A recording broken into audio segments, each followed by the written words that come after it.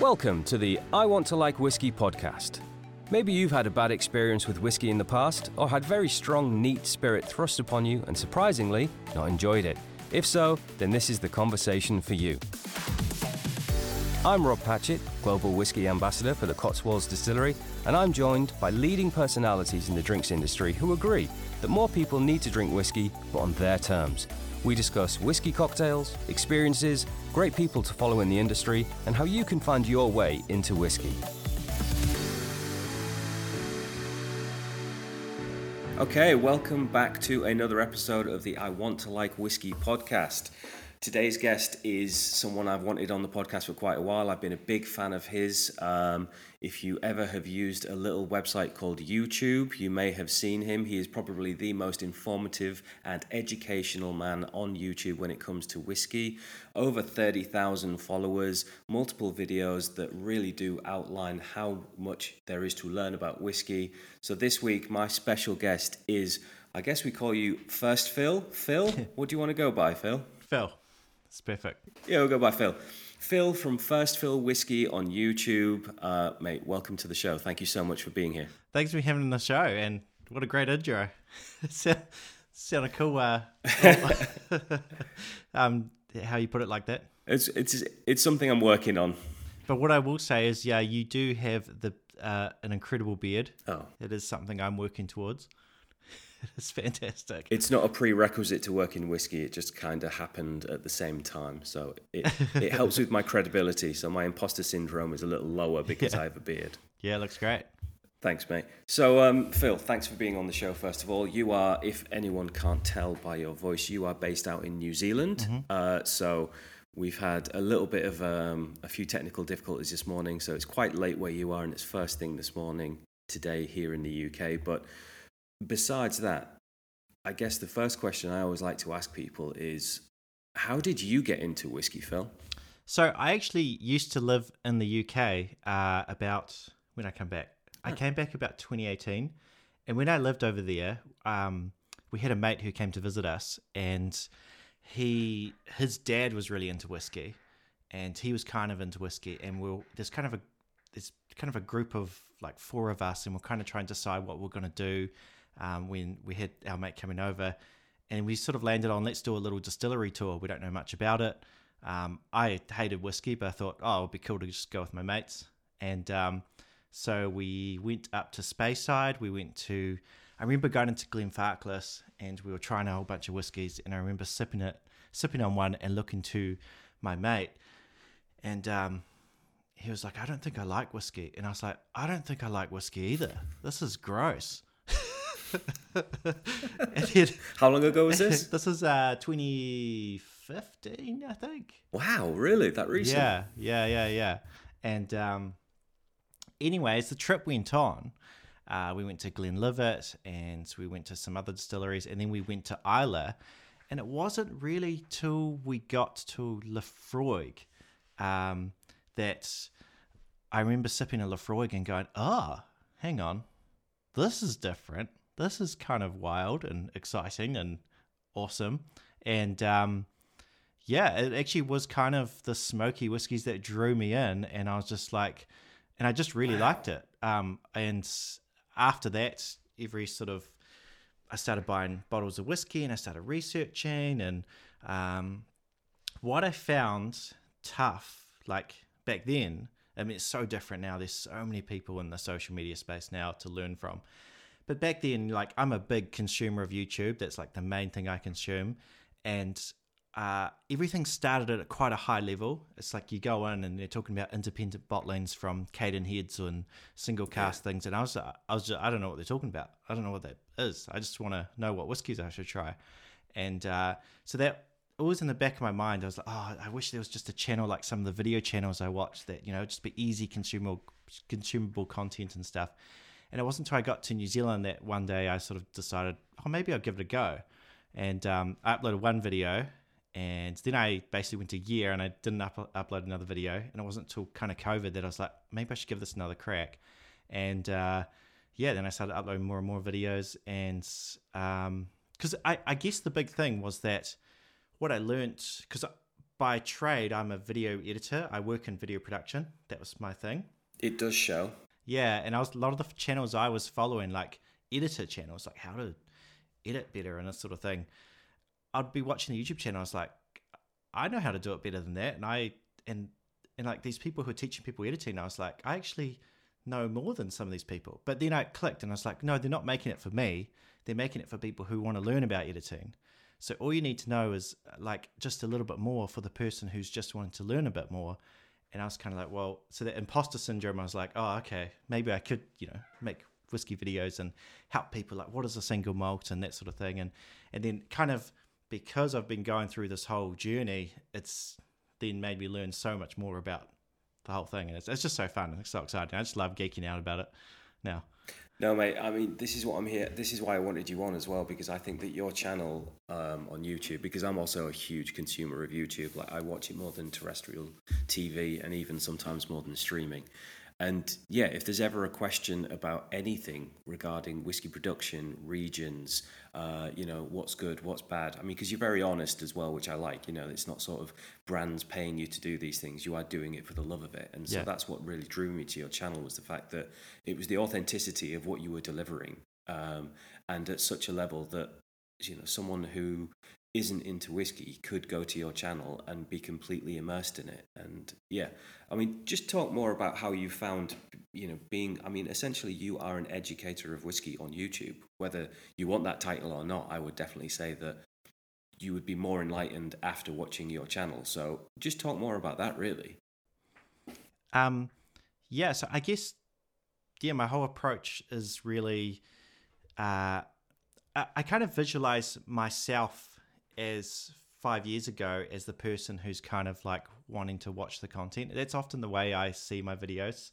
And that's the big thing, is just making a lot of those big concepts more, because what I find about when you know just a little bit about more whiskey, it can make it just so much more fun. Like if you know the difference between a pot still and a column still, you go, so that's how, okay, right, so the blended whiskies in some of the, okay.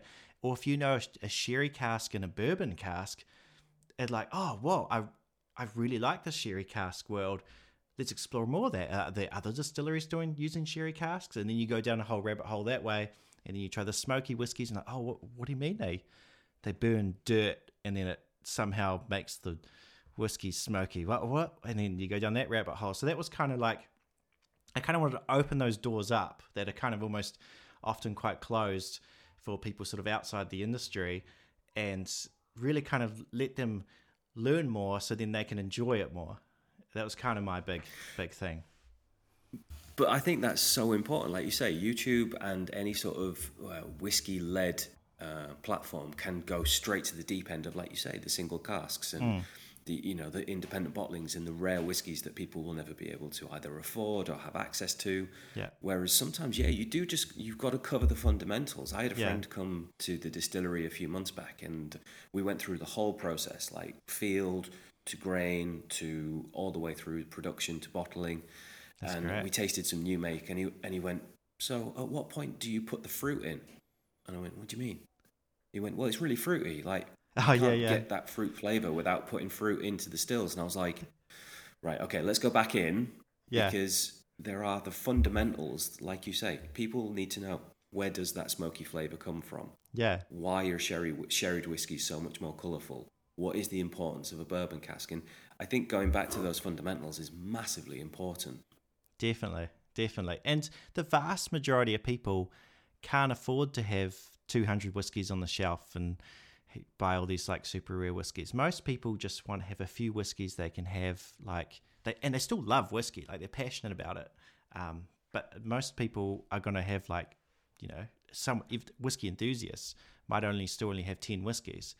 And so, so just letting them enjoy those whiskies they've already got more, and by understanding a little bit more about how they were made and that sort of thing. And that's what I love about Cotswolds as well, right? Like what you're saying, you guys can show them the whole process so you show them the field, and then you show them the bottling plants on site, is it? Yeah, man. That's so cool. That's great. Like the fields that we source from are half an hour away, so we can go from the field I will be completely honest. We don't go to the maltings, which is it's about an hour and 45 south of the Cotswolds distillery. Oh, cool. But you can cut. It's still pretty close in the grand scheme of things. And then on site, so milling, obviously mashing, the fermentation, the distillation, the two stills, they're all under the same roof. Yeah. And then we've got one of our 3 aging warehouses on site, so you can go and see bourbon, STR, sherries, quarter casks, all that sort of stuff. And then we do bottle on site as well, so you can see it being bottled through the window of the bottling plant. So it's cool. That's so good. I wish I could go. No, if I went back in time, I don't know if you guys would be around then. Yeah. I was going to say, when I was living in London, I'd totally be there.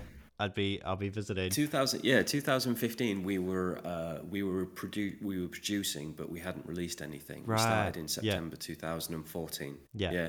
And from London, I always get people from London to the distillery because it takes 55 minutes on a train and 25 minutes in a cab. It's nothing in the grand scheme of it. It's not like a flight to Edinburgh or Glasgow or Aberdeen or anything like that. And the whole area, I remember going there, and it didn't look real. Like, I've got family. My stepdad is his last name's Slaughter, and his whole family's from Lower and Upper Slaughter. Okay, just down the road. Yeah, so we went there, and I was just like, this town can't be real. Like, how's everyone's grass so neat? It's like, it looked like a movie set. I said, this is a movie set. It's like the Truman Show. But it's like a real kind of nice hobbit, like almost like a Hobbiton kind of thing. Like even all the little grass and little windows, and such a cute little town. Honestly, the Cotswolds is like going back in time. It really is, because it's just these cute little villages. But the most important thing that I would say is those rolling fields are completely coated in barley fields. Wow. So we can source barley from within the Cotswolds for as long as we need to, no matter how much our production is. Yeah. So when Dan started the distillery, it really was just a case of, why isn't anyone making whiskey around here? And people have joked in the past it takes the madness of an American to make an English whiskey in the Cotswolds, but he did it, and he's lent into it, and we now, I'm sat in our blending room, which is a bit of a change from my usual location, but I'm going to be going over to the warehouse in a bit as well, and it's just we are flowing now. We've got 2 distilleries, one making rum, one making whiskey. We're also making gin. We're 10 years old next year, which is crazy as well. Yeah, isn't it? So Cool? It's super exciting. Like, if you ever come over to the UK, mate, please get in touch. It'd be a pleasure to have you here. Definitely. I'm so keen to go back. Yeah, I got so many friends there and so many connections and stuff, and I'd love to come back, definitely. Because the other thing as well is, obviously, you actually reviewed our whiskey on your channel, which was really, thank you so much for doing that. It was a great video as well. I urge anyone to search out First Fill for obvious reasons, but also just search out our video, because you were, we hadn't spoken, we had no relationship, we'd never spoken as a distillery to you either. No. So everything that you said was completely objective, and it was bang on the money. Yeah, well, I remember, because every so often I'll take a risk on a newer distillery, and I'll think, I'll try this one out.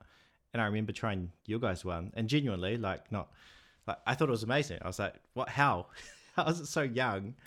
And why is it real nice? And it was it summertime at the time as well? And it was just hitting the spot for me. Like, just the mood was perfect, and it just had that real fruity notes and stuff. And so I just found myself sipping it way more than I thought I would. And then I was like, okay, I'll do a little review. And then I saw in the online Scotch Whisky Awards, it got nominated as well. And I was like, okay, I think I should do a little review of this. And I have done many reviews. Yeah, I appreciate it, mate. I don't really know. Yeah. I remember I was just sipping on it lots, and I was just like, I've got to do a review. Yeah. That's great. You're a legend. Thank you, mate. So obviously we'll talk about a little bit how you sparked your interest in whiskey. It's interesting that you talk about going to Islay was what really sparked it, and that seems to be a consistent with everybody that I speak to on this podcast. It's a trip to Islay that really opened their eyes or opened their palates or their minds to what the whiskey industry can be, but also where their love comes from. And I haven't been yet, so I'm definitely going to have to make that pilgrimage at some point. What else are you is your whiskey profile, is your whiskey taste definitely driven more towards Islay, West Coast, smoky, peaty, heavier, or are there any other whiskeys that you're really enjoying right now? Yeah, so it's interesting, right? Like as you go down the whiskey journey, it's often what I like to say. It's not about what whiskey's best. It's kind of whatever whiskey's best for where you are currently on your whiskey journey. So the whiskey that was best for me when I started out was the Lafroig 10. It was the Lagavulin 16. They were the ones. But these days, I barely drink those whiskies. I moved on to, and I went through the stage where I just wanted the most power, like more power, give me more. And I was like, I went to cask strength whiskies. I was like, give me more. I want more peat. And I was like, give me some Octomore. Yeah. And then what kind of happened is I went to a tasting. I can't remember what distillery. Maybe it was an independent bottler. And it was these super subtle whiskies. And I remember I sipped on the first whiskey and I was like, oh, okay, all right. And then I got to the second whiskey and I was like, just sipping on it slowly. And it started to open up. And I was like, oh, what? Hang on. There's so much complexity and layers behind the super subtle whiskey. But it's not just a one dimension thing. It's like a full orchestra. And then so I went through the stage of going for kind of more subtle but complex whiskies. And that's probably still where I am kind of now. Like, that's what I really like. Also whiskies that introduce cask types, sherry cask types. And I went through a whole sherry bomb state. Often in winter, I like some sherry bombs. But yeah, that's probably where I am now. But yeah, it's been interesting how it's kind of moved around and changes season to season and that sort of thing. Do you know, it's funny that you started with the big smoky and peaties and then pulled yourself back, because I did that as well. One of the first whiskies that I really drank neat was Ardbeg 10. And I was like, yeah, this is great. But also I was like, there's got to be more to whiskey. But it's funny, like, even if you speak to people that get into beer, you know, they go into these massive hopped style beers, even though the more subtle ones from like Belgium can be just as good. And then you talk about people who get into wine and they want these huge, robust Cabernets from California. And then all of a sudden it's like, eventually on their journey they go, oh, actually just, you know, a little bit of Gamay from somewhere, or New Zealand Pinot Noir or something like that. It's like, actually soft, subtle, nuanced. It's, it's quite interesting that seems to have a cross synergy across different categories, because I'm there as well now with whiskey. I like soft, subtle, you know, but I really like bourbon cask led whiskey just because I want to taste the distillery. Yeah, exactly. And it's not that and like there's a difference between like the sort of gateway whiskies and then like those kind of complex soft whiskies. Like it's not that I'm drinking a lot of, say, the Glenmorangie 10, which I had a bit more early in my journey. It's more like, like an Ardnamurchan or something, you know, something where there's complexity, but it's also not just in your face. It's not like punch you in the face sherry or punch you in the face peat. Graham from Ardnamurchan, he's actually going to be a guest on the show at some point as well. And I love what they do, because I think as well the fact that they started out as independent bottlers with Adelphi and then came to the fruition with their brand, Ardnamurchan. They also worked with Jim Swan like we did as well. Oh, wow. But they said that they wanted Jim Swan production without Jim Swan maturation, which I joke with Graham and Connell all the time. I kind of go, does that mean that you just didn't want STRs? And it's like, okay, that's fine. Right. Their peated style with sherry, it just works. I mean, their releases are absolutely fantastic. I love what they do because, like you say, they just tip that balance of what's right with peat and sherry together. Yeah, exactly. Yeah.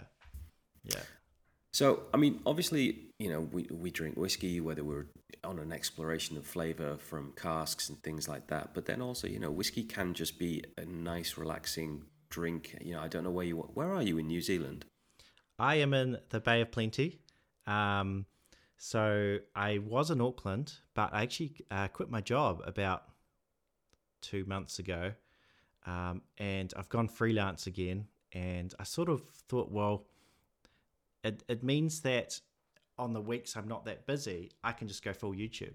So it's actually quite a big, this could be a turn in the channel. It's almost kind of a test as well, because I'll be able to spend a lot more time on the channel than I used to with a full-time job. But yeah, it's in the Bay of Plenty, which is in the North Island. There's and I'm on a beach called Ohope Beach, which, I mean, you could Google it up. It's been rated like one of the top beaches in New Zealand. It's beautiful. There's like volcanoes you can see out in the water, just popping. There big volcanoes that kind of erupt that just you look out and they're just popping themselves out of the ocean. It's cool. So the reason that I ask is, have you got like a beach dram or like a whiskey serve that you can sort of batch up and take to the beach or anything like that? Like a nice coastal nip that you enjoy? Oh, that's a good question. I would say when I want like a beach whiskey, say if I'm not having a cocktail, it is. I'm leaning towards those kind of fruity, lighter whiskies, something with a bit of complexity. I think Cotswolds fits in that category. I think the Aaron 10 is a good one. I think... I love Aaron. Yeah, that's a nice fruity one. And then at the moment, Indian whiskey. They Really? taste like lychee and pineapples, and it's like, yeah. What's that? What I had, the Injury is good. The Rampur, just perfect beach whiskies. Yeah, there's like Amrut are a really good Indian brand. Paul John, yeah, they're all really, really cool. And yeah, it's interesting that you say those flavor profiles as well. Like they just bring something different, and that's why world whiskey is so incredible. I mean, obviously you've got Cardrona over there. Yeah, Cardrona are great. The people there are great, and they're doing they're doing things properly as well. Like they're not sort of taking shortcuts. The proper stills, proper investment. They concentrate on the quality of the liquid big time, don't they? Yeah, it's super exciting. And what's really exciting is, I think next, I was talking to Sarah, one of the distillers there, and I think they were saying next year they're hoping to finally release like their standard bottling. Everything they've released so far has been these small car strength bottles, which are a little bit pricey, but they're not really about like trying to sell like just like a cheap kind of like go-to whiskey. It was basically like we've been following along their cask expressions until it gets to like a place where they're ready to like go all out. So the whiskies they've been releasing at the moment is just kind of for the whiskey geeks to follow along their journey. So they had Just Hatched, and then they had Growing Wings, and now they've got Full Flight. And then next year I think they'll release like an age-stated bottle, which is cool. I'm super excited about that. Yeah, I mean, they made a little bit of a splash in the UK.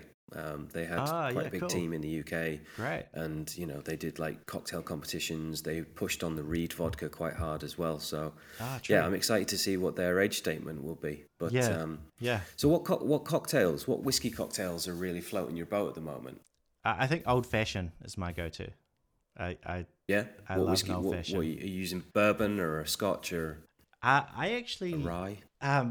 There's a video I did where I put cask strength Eilik, how can I pronounce this right? Eilik, into a 3-liter cask that I had seasoned with sherry for 6 months. Nice.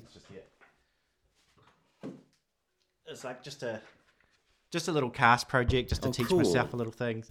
So I put sherry in it for 6 months, and then I emptied it out, and then I put in like cask strength smoky whiskies, and it's good. I think it worked, but I think it went a week too long, because like when it's this small, like it's every day you almost need to check it, and it added just a little bit too much bitterness, so drinking it neat, it's fine, but in a cocktail the bitterness kind of works. So it makes a really good old fashioned. So the wood spice bitterness would have balanced against the sweetness that you used in the old fashioned. Exactly. Yeah. So the simple syrup and the bitterness from the wood, and I've tried other things in my old fashioned, and I can't beat it. Like I think it's like I've just come across this random like little thing I've made up, and it just has become my ultimate old fashioned whiskey. I love it. It's like full sherry. How are you going to recreate that though? I can't. I can't.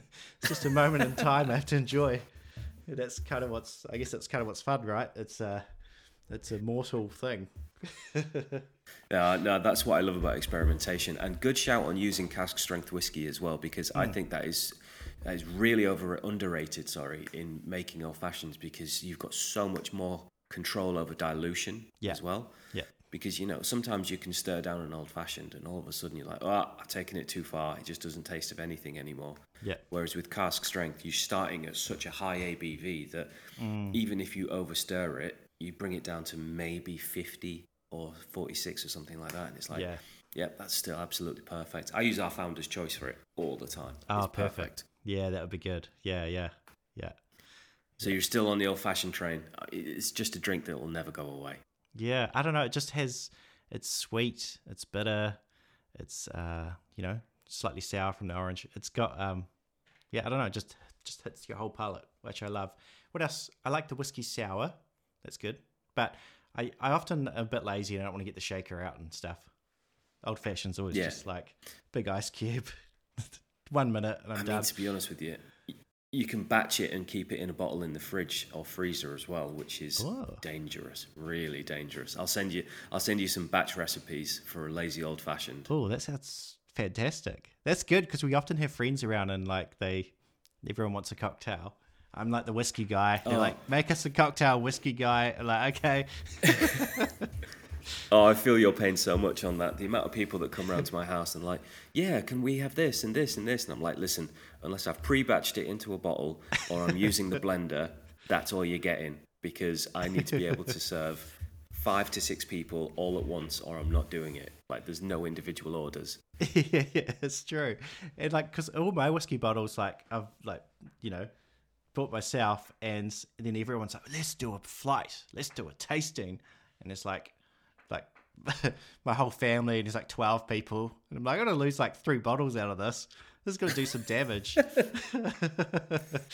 Yeah, I love sharing you whiskey. You sort of want to push them towards. Yeah, it's still sharing better. Whiskey's great. Yeah, it's still better than drinking by myself. So it is the joy I get out of sharing it. But yeah, I'm always like, oh man, there goes a lot of money. Vin, do you ever speak to Vin from No Nonsense Whiskey, a fellow YouTuber? Yeah. I chat to him heaps. We're both on Discord. We talk to each other and stuff. I need to get on this Discord. Yeah, I was talking to him on his channel the other day about this. I'm gonna have to jump on. Come join.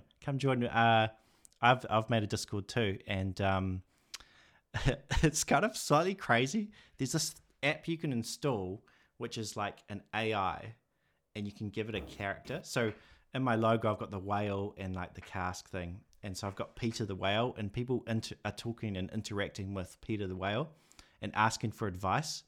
So it's like this AI, and everyone's like, so I get people saying, oh, what, like, is floor malting a good idea or something? And Peter the whale writes this little like thing, and he interacts with everyone. Oh my God. Yeah, it sounds wild. It's hard to explain without seeing it. You have to just go to my Discord link. We'll talk about it afterwards. Yeah, but this is it, isn't it? Like AI isn't even infiltrating. I might do that. I might just set up like a whiskey troll, an AI whiskey troll, and infiltrate all these Discord groups of which the AI is just programmed to tell everyone that Cotswolds whiskey is the best whiskey on the planet.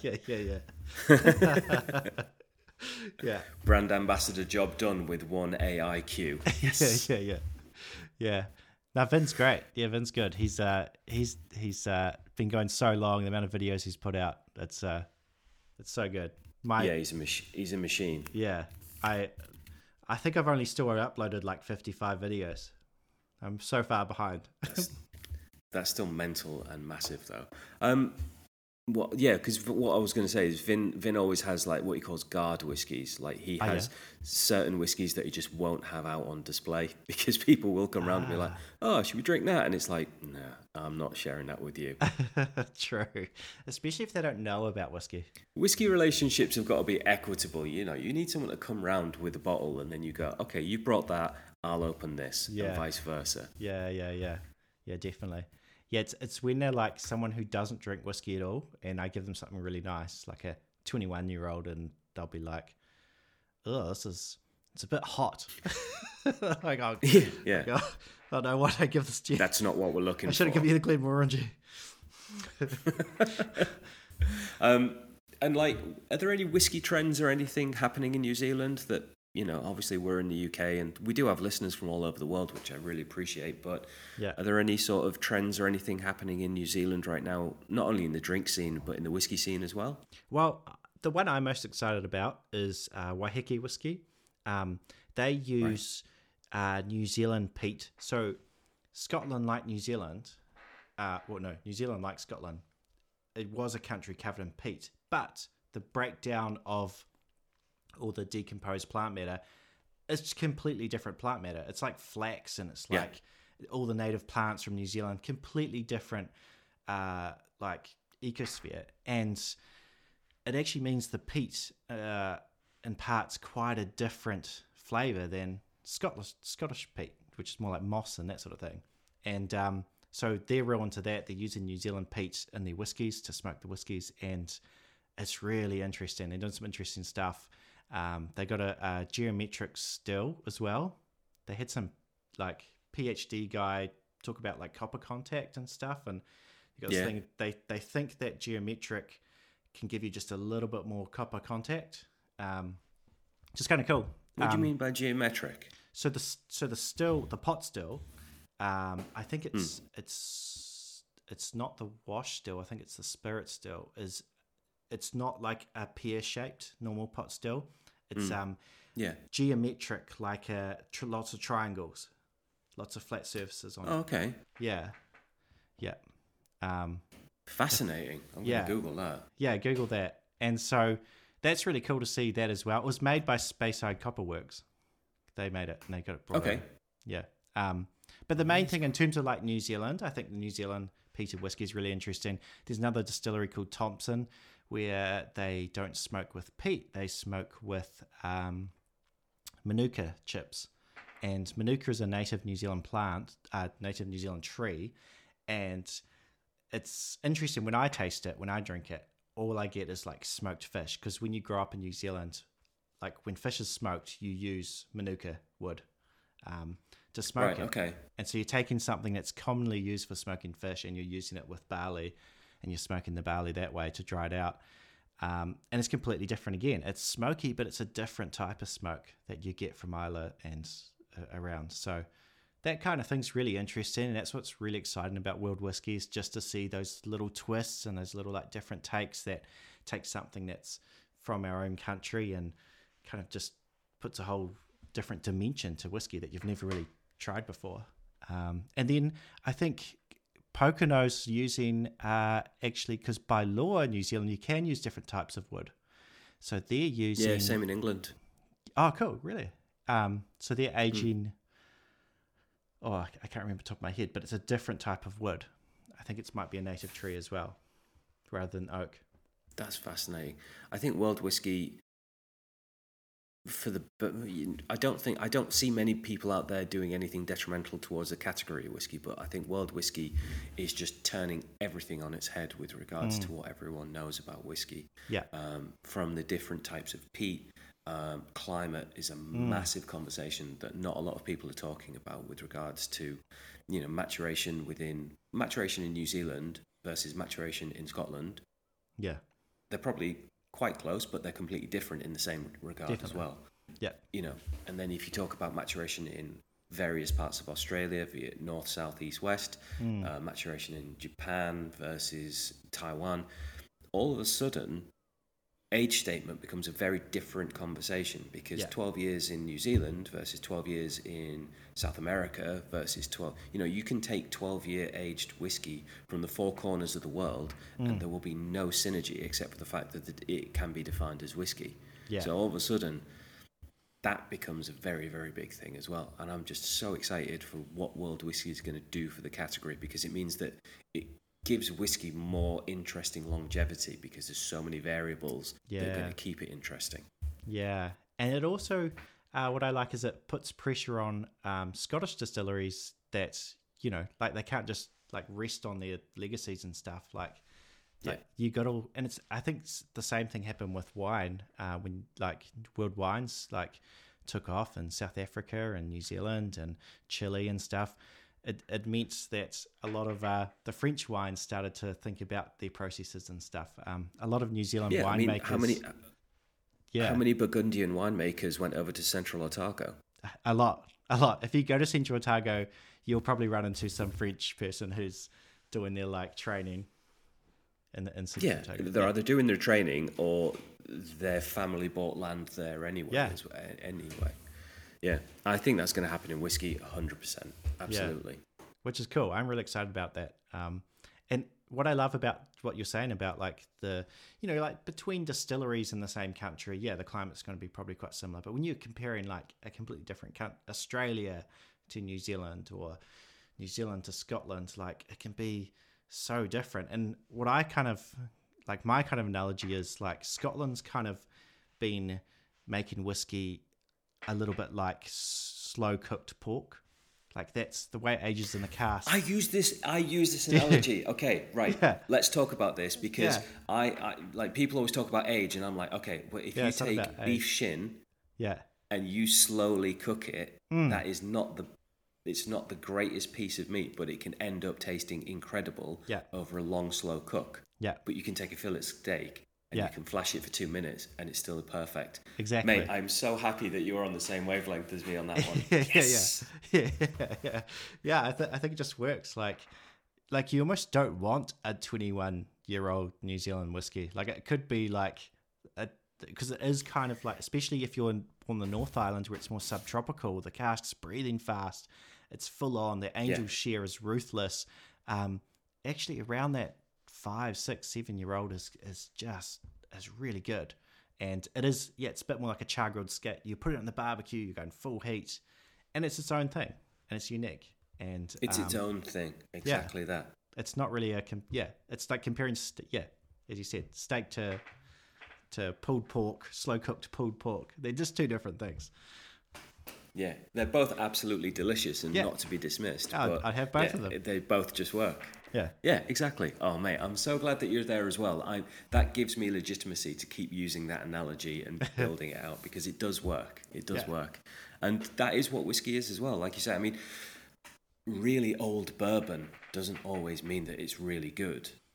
Virgin oak paired with really sweet spirit, paired with quite a hot climate, interacting over a long amount of time, just tastes like some really old bourbons can just taste like dust.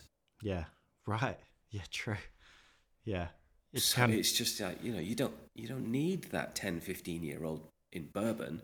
Just like we don't all need to be like Scotch. Let's just all be our own thing. And actually be graded or be reviewed or be viewed on our merits as opposed to why. Because the biggest question I ever get asked as an English whiskey is, which are you most like? Are you Speyside? Are you Highland? Are you Islay? And it's like, we're Cotswolds. We're English. We're our own thing. Yeah, definitely. And that's what's really cool. And I think England is probably my most and just like the category I'm most excited about. It just seems like there's so much investment and stuff going on, and it's just distilleries popping up, and it seems to be a lot going on at the moment. We're up to 50 distilleries. 50, and that includes gin. They'll include gin distilleries and stuff, will it? Not just single. No. God, no. You're talking triple figures if you include gin distilleries. Oh, whoa!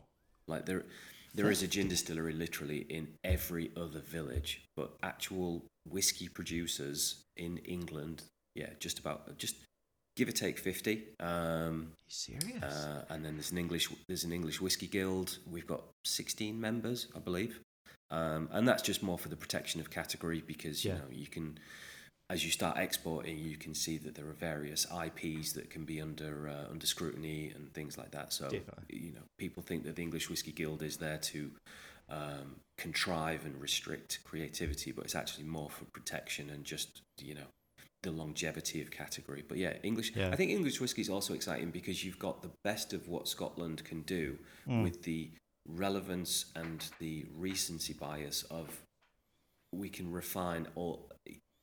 200-year-old distilleries are always going to struggle to completely keep up with innovation because they're 200 years old. Whereas most distilleries in England have been built in the last 15, 20 years, even more recent, which means that any mistakes or any sort of inefficiencies would be the best word to use.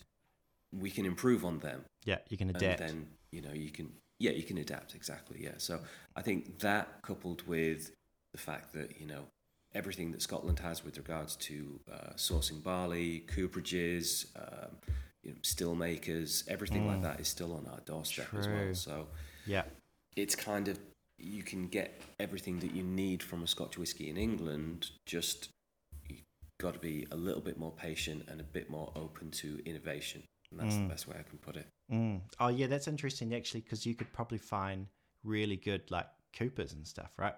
And that's a big problem in New Zealand. There's like none. I think there's one. There's one Cooper in the whole country. Who? Yeah, like I mean, we've got Europe. Yeah, we've got Europe on our doorstep. So wine casks, fortified wine casks, sherry casks, they're all there. And then obviously all of Speyside cooperage and everything like that is north of us as well.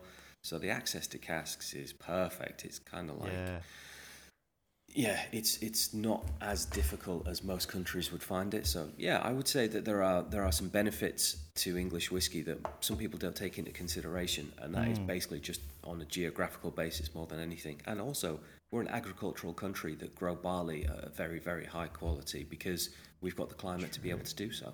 Yeah, true. That's very exciting. Yeah. Yeah, there's so many whiskies I want to try. The last thing that I would say is that as a country, it's not a singular brand that is pushing forward the quality of the category. I would say that there are, even in production, there are a minimum of 10 distilleries that I would quite happily take to a tasting and go, you've got to taste this and this. It's not just Cotswolds. It's not just English whiskey. It's a whole category of lots of good producers making things from a qualitative standpoint. And I think it's really good. I think it's good you got those regulations as well. Like New Zealand's just done the same. Like we've brought in, I think our minimum age is 2 years because of the climate different rather than 3. Yeah, of course, yeah. And because, look at somewhere like Japan where they didn't have as strict regulations, and now it's kind of backfiring. A lot of whiskey geeks are going, hang on, I don't know if I can trust you, and I don't know if I can trust your distillery because you're saying it's from Japan, but it's actually partially from Scotland, and it's got all messy, and because they could get away with it. I think it's good to put it in stone now. Spirit from other countries didn't have to be malted grain spirit. I believe I read in the IBD that there was also a capability of adding back new make spirit post maturation as well. I might be wrong on that one, but I think I read it in the IBD. Interesting. So, Japanese blended whiskey could be lengthened almost like a gin. Yeah. I could be completely wrong on that, so hopefully that I'll have to double check that so I don't get bitten in the ass. But I think there was too much going on in Japanese whiskey that could mean there were loopholes for people to cheat the category. Yeah. Whereas, if you set out a qualitative driven sort of standpoint for a category, then that also means that you've got a solid foundation for quality moving forward. Yeah, agree. Totally agree. That's great. Cool. Right. We are nerding like big time right now. So do you ever have highballs, or are there any mixes over in New Zealand that we're never going to find in England that are super cool for making like good highballs? Yeah, there's plenty. I'm not a huge cocktail person. A highball, what else do I like to use? I kind of think any whiskey. We often have highballs here, but it's with brandy actually, because Lid's grandfather would have it every single night. It was like his drinkies thing. It was like a tradition. We would come to the house. We would all have, it was like ginger ale and brandy. So it's kind of become a little bit tradition thing when we're here. And yeah, that's kind of my main thing. And what else? I don't have a lot of cocktail. Old fashioned's kind of my go-to. I'll have a rum and coke if I want. I'm not like against having those sort of things. Here's a good one for you, mate. Sparkling apple juice with lighter fruity whiskies. Oh, yeah, that's right. The one. That's it's perfect. Just on ice. Yeah, just on ice. Sparkling apple juice and whiskey. Bang. It just adds another dimension. Do you put it like a lemon really in good. it or something? Really, really good. Do you chuck a bit of lemon in it? You can if you want, yeah. Yeah, a little drop of lemon, little lemon zest over the top just to give it a bit more effervescence and a bit more punch. But yeah, it works really, really well. Okay, cool. So I know, mate, and it's the end of the day for you, so that you can just sort of have a little nightcap. I've still got to find my first coffee for the day as well. I think I found your whiskey. There you go. Just for you. Oh, look at you, legend. Product placement and everything. Product placement. So, last section of the podcast, the wind down. I call it the punch up section, and it's basically just a way in which you can promote things, people, places within whiskey. I guess from your point of view, obviously, this entire episode is aimed at people have to go and find First Fill on YouTube, but and TikTok. Can we talk about TikTok for a second? Like, yeah. You seem to be the only legitimate TikToker as well. Like, I'm on TikTok and I don't get it, and it just seems to be like you, a couple of other people, and then a load of really boring bourbon bloggers. Like, I don't want to hurt anyone's feelings, but honestly, like, TikTok is just bourbon bloggers. Yeah. And it's dull. It's really dull. Yeah, I'm surprised there's not more. There were some actually, a few other, I'm not going to remember the names, but they kind of faded out. They were uploading and now they're not anymore. There was some... you can appreciate, like, upkeeping content is just a nightmare, right? It's a big thing. So all mine is kind of like, when I finish a video, I can chop it up into little sections and then put those up as reels or shorts or TikToks. And but you're getting like 2,000 likes and that sort of stuff, and like a lot of interaction on TikTok as well. Yeah, it's going well. I think I'm at 4,000 TikTok followers. But yeah, it's the same sort of thing. I haven't put up heaps of videos, but yeah, I'm keen to do more and more of that, and then even start to do some videos which I just, do some of the themes and some of the trends on TikTok and see if I can. It's all about time, really. But yeah, it's an interesting platform because it's there's still a lot of people out there searching for whiskey content. It's just a different form of communication than the more long form YouTube style. Yeah, it's cool to see your stuff. I mean, I love your stuff. It's great. It's just a mishmash of old stuff that we've done, and then just like if I'm bored in a rick house or something. It's so good. It's so good to see the behind the scenes. I love it when distilleries really just like, they kind of just open the doors to just let people see what's going on. I feel like there's so many distilleries where it's just closed, and you can't, that it's like they're just faceless, kind of behind and you email them, you're like, what's in that cask? And it's just like email bounces back, and it's like, you need, they don't want to talk to you, mate. Whereas you guys have a completely drop me a approach. Drop me a request, and you can have an all access TikTok dedicated straight for you. Just put a comment somewhere, and I'll do it. I'll do it especially for you, mate. No worries at all. Sounds good. It's epic. I really like the way you're approaching it. It's awesome. Yeah, it's just, at the end of the day, the way I look at it is, whiskey is about having fun. You have a whiskey, you're probably in a good mood, and you want to have fun. Yeah. And so if you can't have that, I mean, obviously there are very, very serious elements of what we do, but if you can't have fun when you work in whiskey, I don't really know why you're doing it, because it's meant to be about fun. It's meant to, enjoying flavors and enjoying company, and enjoying those flavors with company is fun. So exactly. Yeah, I really like also I just and I just love your approach, how like you're just embracing talking to people, even people on YouTube and different spheres, different niches.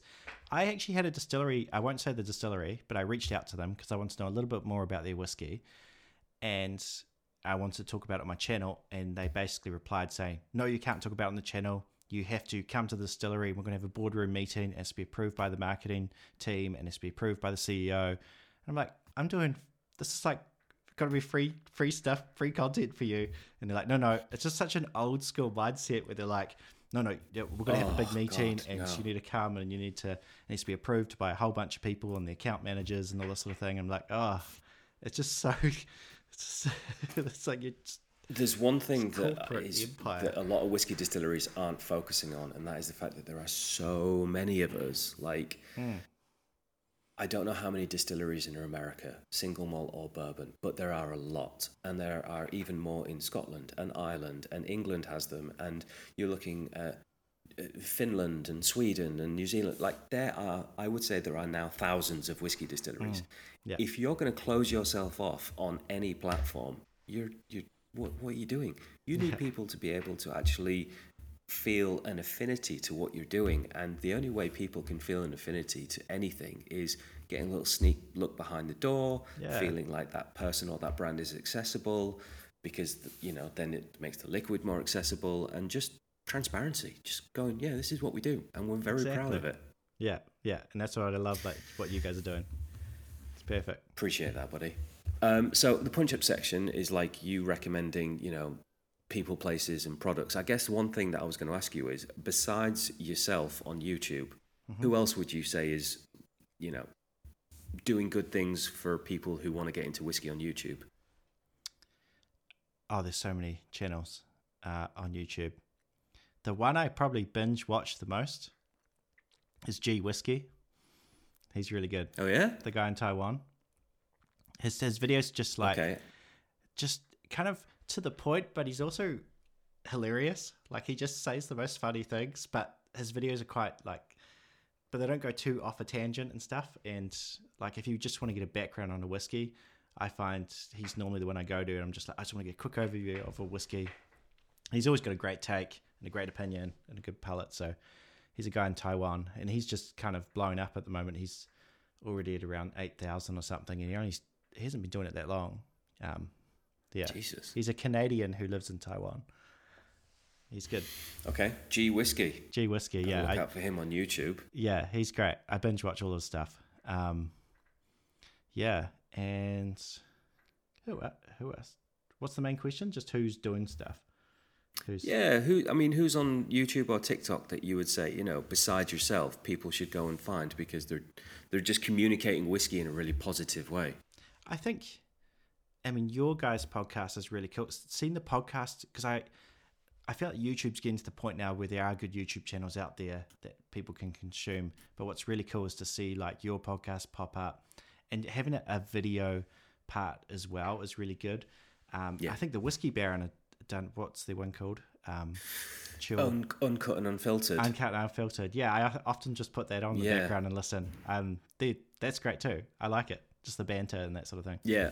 I listened to theirs yesterday, actually. It is really good. And then I decided to go on their Instagram, and they were talking about sherry casks, and I was like, I can nerd out about this. And so I sort of dropped a little bit of a fact on there, and I was like, happy to come on your thing if you want. But, yeah. I think that's the other thing as well, is just like other creators, getting in touch with other creators, and just basically benefiting from each person's audience as a collaboration is always a huge benefit as well. Yeah. And I think, it's sort of, I was trying to give people that most people wouldn't have heard of, but I think Roy from Aquavita as well was the real connector for a lot of channels. He brought everyone together. He just contacts everyone, no matter how small or big you are, and he's very good at building community within the whiskey niche. So Roy's fantastic. I love that. Yeah. Cool, man. And then what are you enjoying at the moment? In terms of whiskey? Yeah. Or just in general? Just in general, Just what's floating your boat at the moment, Phil? Enjoying cold swims in the ocean at the moment. Wakes you up. Always good. Yeah. Yeah. But cheaper than a cold plunge. Yeah. My daughter just doesn't seem to be afraid of cold water. So she's like, Daddy, we'll go for a swim. I'm like, oh, really? Okay. And then I go for a swim. I feel great afterwards. I feel awesome. I'm in a landlocked area. That's one thing the Cotswolds doesn't really have. We have streams and brooks, but we don't have any water in any direction. So, I can't go in freezing cold. Yeah. It's definitely cold. What whiskey are you enjoying at the moment, though, mate? Whiskey. That is a long list. What's standing out at the moment? What was the last whiskey that made you kind of look at your glass and go, "Whoa"? I think Lag's doing cool things. Lag Distillery. Yeah, the guys at the Aaron affiliate. Yeah, and I also think I had an old bottle of... Where is it? It's just... Oh, here it is. I picked this whiskey. I don't think this is the new... They've just rebranded Glenglasser, but I got this cask strength. Oh, yeah. I don't know if that's going to focus. It's a... Yeah, I see you. It's a 9-year-old, 58.9%, and an American wine hogshead. and I just picked this up. It was pretty reasonable price, and I've been sipping on that, and it's been great. I love it. I have never owned a bottle of Glenglasser, so that one's been good. And Leg's really surprised me as well. Yeah. Yeah, very young peated whiskey that is just super, super tasty. So good. And the later batches are getting so good. And I did a video on like all about pot stills, explaining that. And it was really cool going deep into that topic and learning like how Lag are going, it's the same owners as Aaron. They're just doing the opposite. Yeah. And it's so cool to see. So the Aaron Locranza distillery has like these taller stills, got the big bulb on them. And the Lag's like the opposite. It's like, no bulb. It's just like a fat thing. And like, it's just heavy whiskey. One's like reflux and light and like really nice for good variations on casks, because Aaron just loved doing different cask styles and they're really good. And then Lag just went, nah, we just want oil. We just want oil and big. Yeah, heavy and meaty. I respect that. Yeah, it's great. And smoky. Yeah, I love it. I like how they just like go all out. Just like, here's our fruity one and here's our big peachy meaty one. Yeah, it's great. So I'm super excited about that. Now, usually I ask people, I do have a proclivity for having English guests on here, and I think you're our first international, I'm not sure, but usually I ask people where they should go, like if there's a place that you would recommend to go, and something tells me that you're going to either recommend Islay as somewhere to go, but where, in the world for whiskey, where should people go? Are you talking about people who are just getting into whiskey, or are you talking about people who are kind of already I mean, enthusiasts? the podcast is very much for people that are just getting into whiskey. Yeah, I mean, the trip I did, I think it worked. And I've heard people do the opposite. They do a trip in Islay, they think, oh yeah, and then they did a trip in Speyside, and they're like, oh wow, and they get into it. And Speyside's really cool as well, because it's just like it's just like the Manhattan of distilleries. There's just so many in one place. And I think, Islay's a really good shout as well.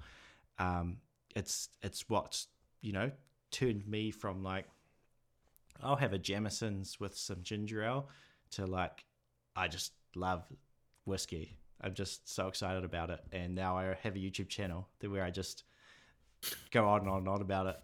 And, but if I was to say, where would the best distillery be to travel to? I mean, I got to say the Cardrona distillery. It's there you in go. the mountains. We've all got to go to New Zealand. You got to come to New Zealand. It's opposite a ski field. You can go skiing. Really? Yeah, it's literally opposite one of the biggest ski fields in New Zealand. It's where like all the winter sports is done. Like professionals from around the world come to like, so the northern hemisphere like athletes like skiers and snowboarders, when it's their summer, they come to Cardrona, and that's where they do all their jumps and stuff. But it's also a big ski field, so there's all these trails, and then there's a distillery. You finish skiing for the day, have a little dram. I spent nearly a decade doing ski seasons. Did you? And so you'll love it. Yeah. Mate, I was chasing the snow for as long as I could, so that sounds like the dream. The absolute dream. There's nothing quite like a full day of skiing. It's like snowing outside. You've just finished the day and you just have a nice dram. Like sometimes it's just the timing of a dram can just make a dram incredible. So like you've just done your skiing, you have a little sip of Cardrona, and it's the best it's ever going to taste. Oh my God. My mind is blown. Wow. Okay. I'm going to have to recover from that one, because that just sounds like it was made in a dream. Phil, thank you so much for coming on the podcast. I really do appreciate your time, mate. Good. It was a pleasure. Plug and promote your channel, your TikTok, your YouTube, everything. Tell people how they should get in touch with you, where they can find you. Just go to town, mate. Let everyone know what you're doing. So main thing is just the channel. Jump on if you want to learn stuff about whiskey, if you want to explore whiskey, go a bit deeper. Go to my channel, First Fill Whiskey. That's Phil, Phil. It's from the pun, First Fill Casks. And then go on to, if you want to reach me, Instagram's the best place. go over, follow me on Instagram. That's where all the stories will be, and that's when I'll be doing little bits and pieces. And if you want to join a community of other whiskey geeks, there's a lot of people around the world. I get comments on my channel. They're like, I've just got into whiskey, but none of my friends like whiskey. And so that's kind of why I started the Discord, and it's a place where you can kind of meet other whiskey enthusiasts, beginners, like advanced people who are long down their journey, and we just talk whiskey on a whole bunch of different like chats and things. And so there's that as well, if people want to like more of a space to connect with other whiskey people around the world. Amazing. I'm going to look at Discord as soon as we get off this. Okay, once again, cheers to you, Phil. Thank you so much. Everyone go and find Phil on YouTube, First Phil Whiskey. I'm sure we'll catch up soon, but for now, thank you so much, mate. I appreciate it. Thank you. It was an absolute pleasure. It was so good to be on. I really appreciate this podcast. It's awesome, and I appreciate everything you do. Thanks, mate. I'm so excited for Cotswolds and everything, and where everything's going. You're a legend, mate. Until next time, everyone, thank you very much for listening to the I Want to Like Whiskey podcast. This podcast is brought to you by Cotswolds Distillery, a grain-to-glass distillery based in the Cotswolds National Landscape, a designated area of outstanding natural beauty and the home of England's best-selling single malt whiskey. Our philosophy is simple. We make delicious spirits in a beautiful part of the world. The Cotswolds Distillery. Our spirit, your whiskey.